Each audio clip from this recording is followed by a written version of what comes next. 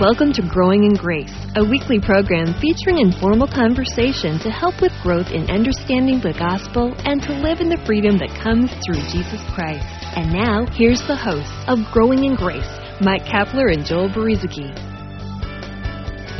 Thanks for joining us once again for Growing in Grace. The Cap here, Mike Kapler. Joel Berizicki, the Breeze Man, is with me too.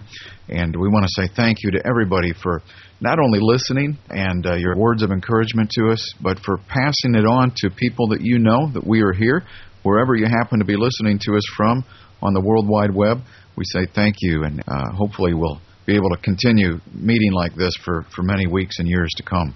And I just want to say I'm Joel Berizicki, not to be confused with another person that I recently found out about that has the same name as me, except one letter is missing from the last name. And I found that hard to believe, but apparently somebody did a Google search for somebody of the same name as me, except with that letter missing, and they landed on my site. And I did the Google search myself, and I found out there is another person. I thought I was the only one in the world with Joel and then the last name Berizicki, the way it's spelled. But just take one letter off, and you've got this other guy. And I just found that weird. Very, very weird. All my life I've thought I was the only one. But anyway, when you said my name there, it just reminded me of that, so it's very interesting. I wonder if there's other Mike Kaplers in the world. In fact, I think there are, because I know I've searched for your name before to see where our program would show up on the Internet, and I found other Mike Kaplers. Only by name, my brother. Only by name. That's right. You're one of a kind. We know that much. No one can take your place. I'm not one of those cookie cutter Christians.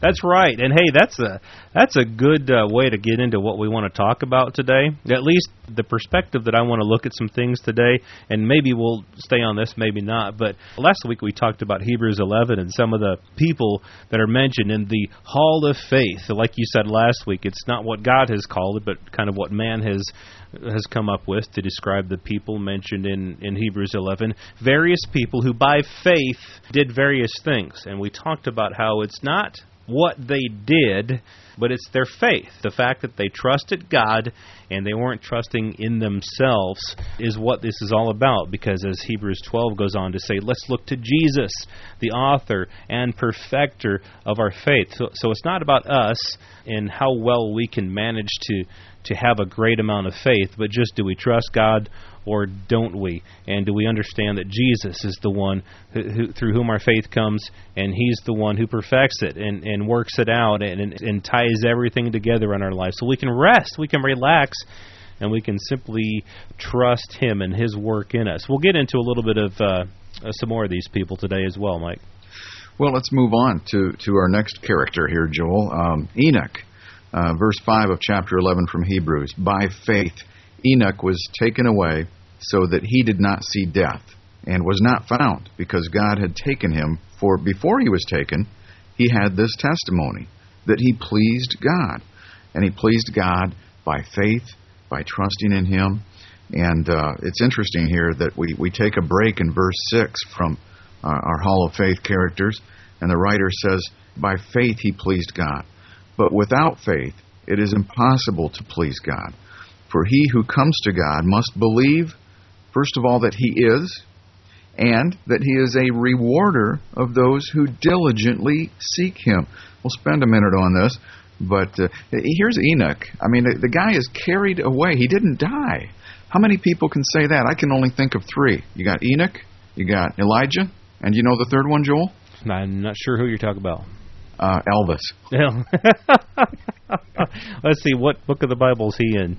The King. No, that's Jesus. He's the King. Just having a little fun. Well, hey, because what I was thinking of when you said that, some people think that the Apostle John perhaps never did, because of a conversation that Jesus had with Peter? And, what if I want him to be alive, to remain until I come back? And so some people think that perhaps the Apostle John is still alive and living on the earth. But that's neither here nor there, but possibly here on the earth. I don't know.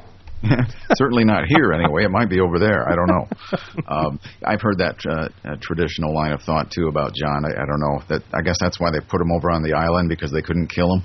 That's where he wrote the book of Revelation. Yeah. Well, in any case, the point here with Enoch is, how did he please God? It wasn't just that he was operating out of obedience through self-effort. It was because he was somebody who simply trusted in God. And so it was by faith that he was taken away, so that he did not see death. He had this testimony that he pleased God. And how did he please God? By faith.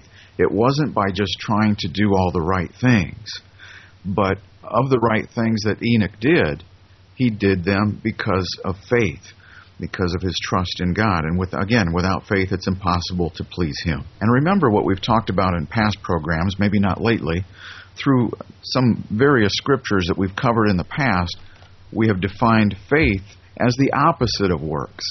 So keep that in mind as we read through Hebrews chapter 11. And sometimes I think as well, we've talked about how faith is the opposite of fear, in a sense. Because talking about Enoch here, for he who comes to God must believe that he is, and that he is a rewarder of those who diligently seek him. So those who diligently seek him, I've heard that taken in so many ways, that we need to be on our knees all the time just seeking after God and making sure that, we're just seeking after God.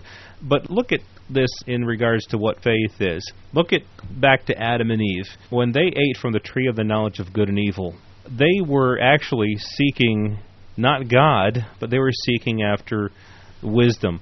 They were seeking after something that they thought would make them more like God, but they weren't really seeking after God. And then after they ate from that tree, what happened to them? They hid. They didn't diligently seek God. They hid. Now, in their lack of faith that God loved them and was for them, they hid from him.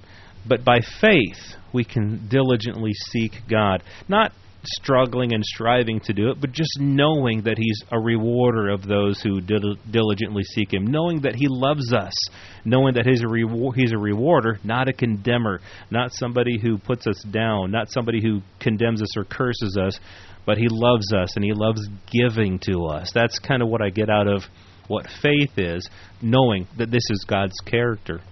He is a rewarder.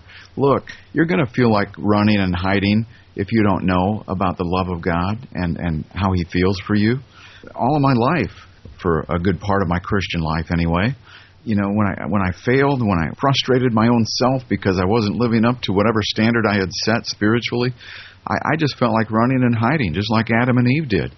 I just wanted to pretend God even wasn't there for a little while, and eventually I would just kind of go back and confess and rededicate and start all over again.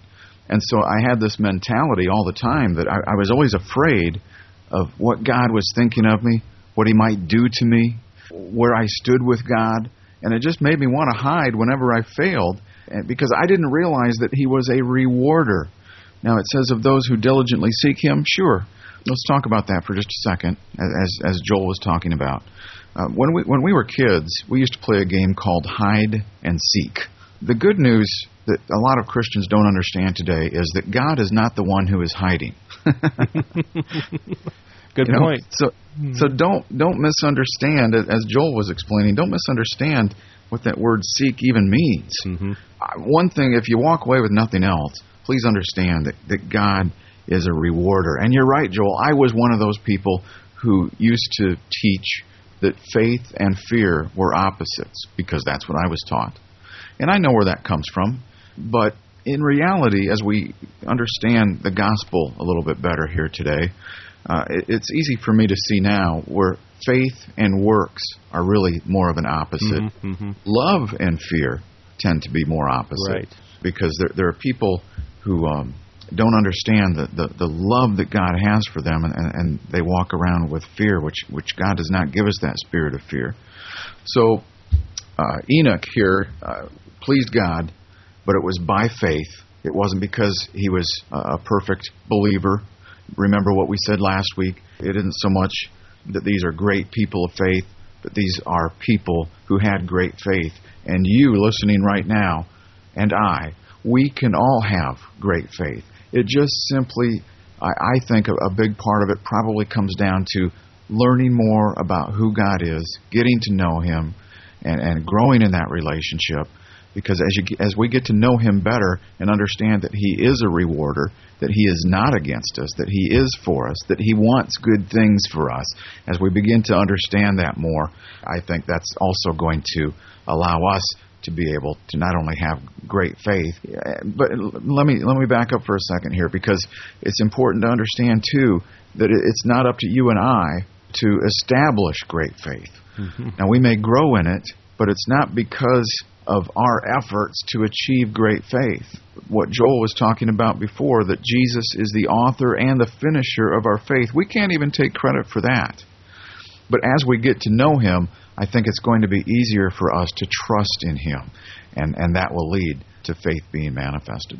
And I think, there's a couple more things, at least. I'm sure we'll have to do another program on all this, because several thoughts have come to mind, and they've been on my mind for a while, and I think it's worth talking about.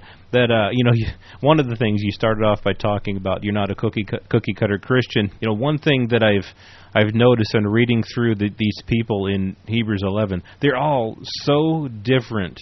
Everyone that we read about is so different in the things that they did, in the lives that they lived, in their personalities, in their character. All kinds of things about them were so different, and that's a really good thing. Not that they were Christians, obviously, because Christ hadn't come. There was no such thing as born-again Christians at the time, but these were people of faith, and you can look at their lives and go, man, these are some people who don't have to do all the same things in order to be considered people of faith. And along with that, one of the things that I've noticed, the acts that they did weren't based upon any given set of rules.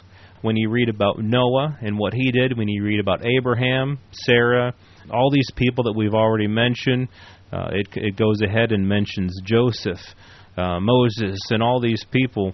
Even the things that they did weren't based upon laws and commands, but the works that they did, which showed their faith to be true. And again, we want to make sure that we focus on the fact that it's their faith that we're talking about here. Their works were simply a showing of the fact that they did already have faith. But so many of the things that they did were simply a natural result of trusting in God. And the things that they did weren't based upon commands. They were based upon just living their life day by day, and these are the things that they found to do as a result of trusting in God. I don't know how well I said that, but the point is that to live by faith is not a matter of living by rules. It's a matter of just living your life every day, trusting in God, knowing that He's good to you, and knowing that the things that you do as a result of your faith are simply walking in a trustful relationship with God. Well, with that said, it's time to wrap things up for another week here on Growing in Grace. Hey, our Growing in Grace program originates on Grace Walk Internet Radio, and that's found at gracewalk.org. It's fabulous, 24-hour-a-day, 7-day-a-week programming that's based upon the grace and the love of God. So check that out, Grace Walk Internet Radio at gracewalk.org. And all of our past programs, the Growing in Grace program, can be found archived at graceroots.org. I'm Joel Brueseke, the Breeze Man, along with Mike the Kapler. You've been listening to Growing in Grace with Mike Kapler and Joel Brueseke, a weekly program featuring informal conversation to help with growth in understanding the gospel and to live in the freedom that comes through Jesus Christ.